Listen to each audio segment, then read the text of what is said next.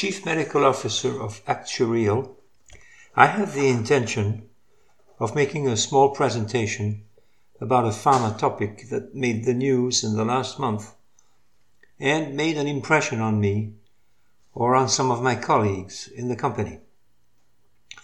Here is the first one on the possibility that one could see more price competition for cancer drugs and perhaps other drugs in the not too distant future. As we all know, there is a lot of discontent about pharma pricing practices in the US, particularly for new agents in cancer.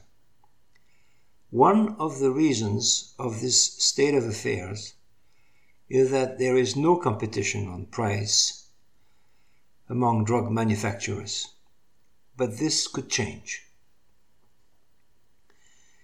EQRx is a private US biotech that promises radically lower prices.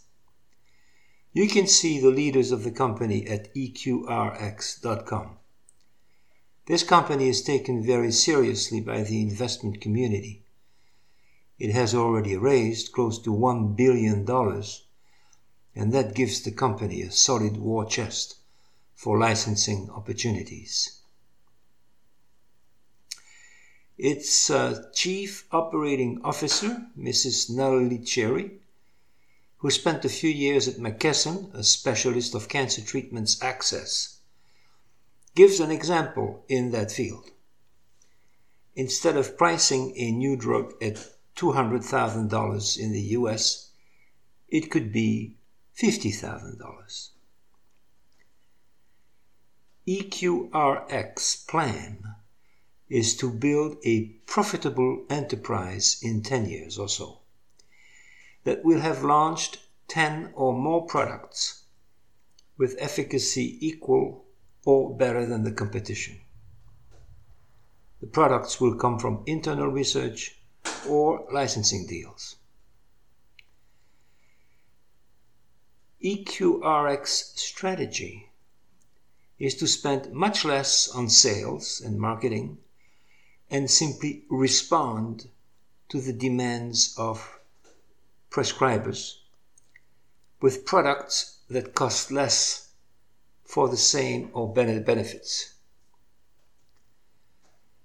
I don't want to go into the details of one or several of their product candidates, but EQRx already has several of them, all licensed in Aumolertinib in lung cancer, Sugemalimab in CS1003, two anti-PD-L1 licensed from CStone, and Lerosiblib, a CDK4/6 inhibitor from GI Therapeutics.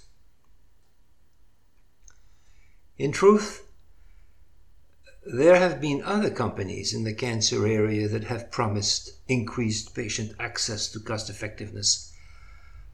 But these companies have not been that forceful in promoting that message or their message, at least not in the recent past.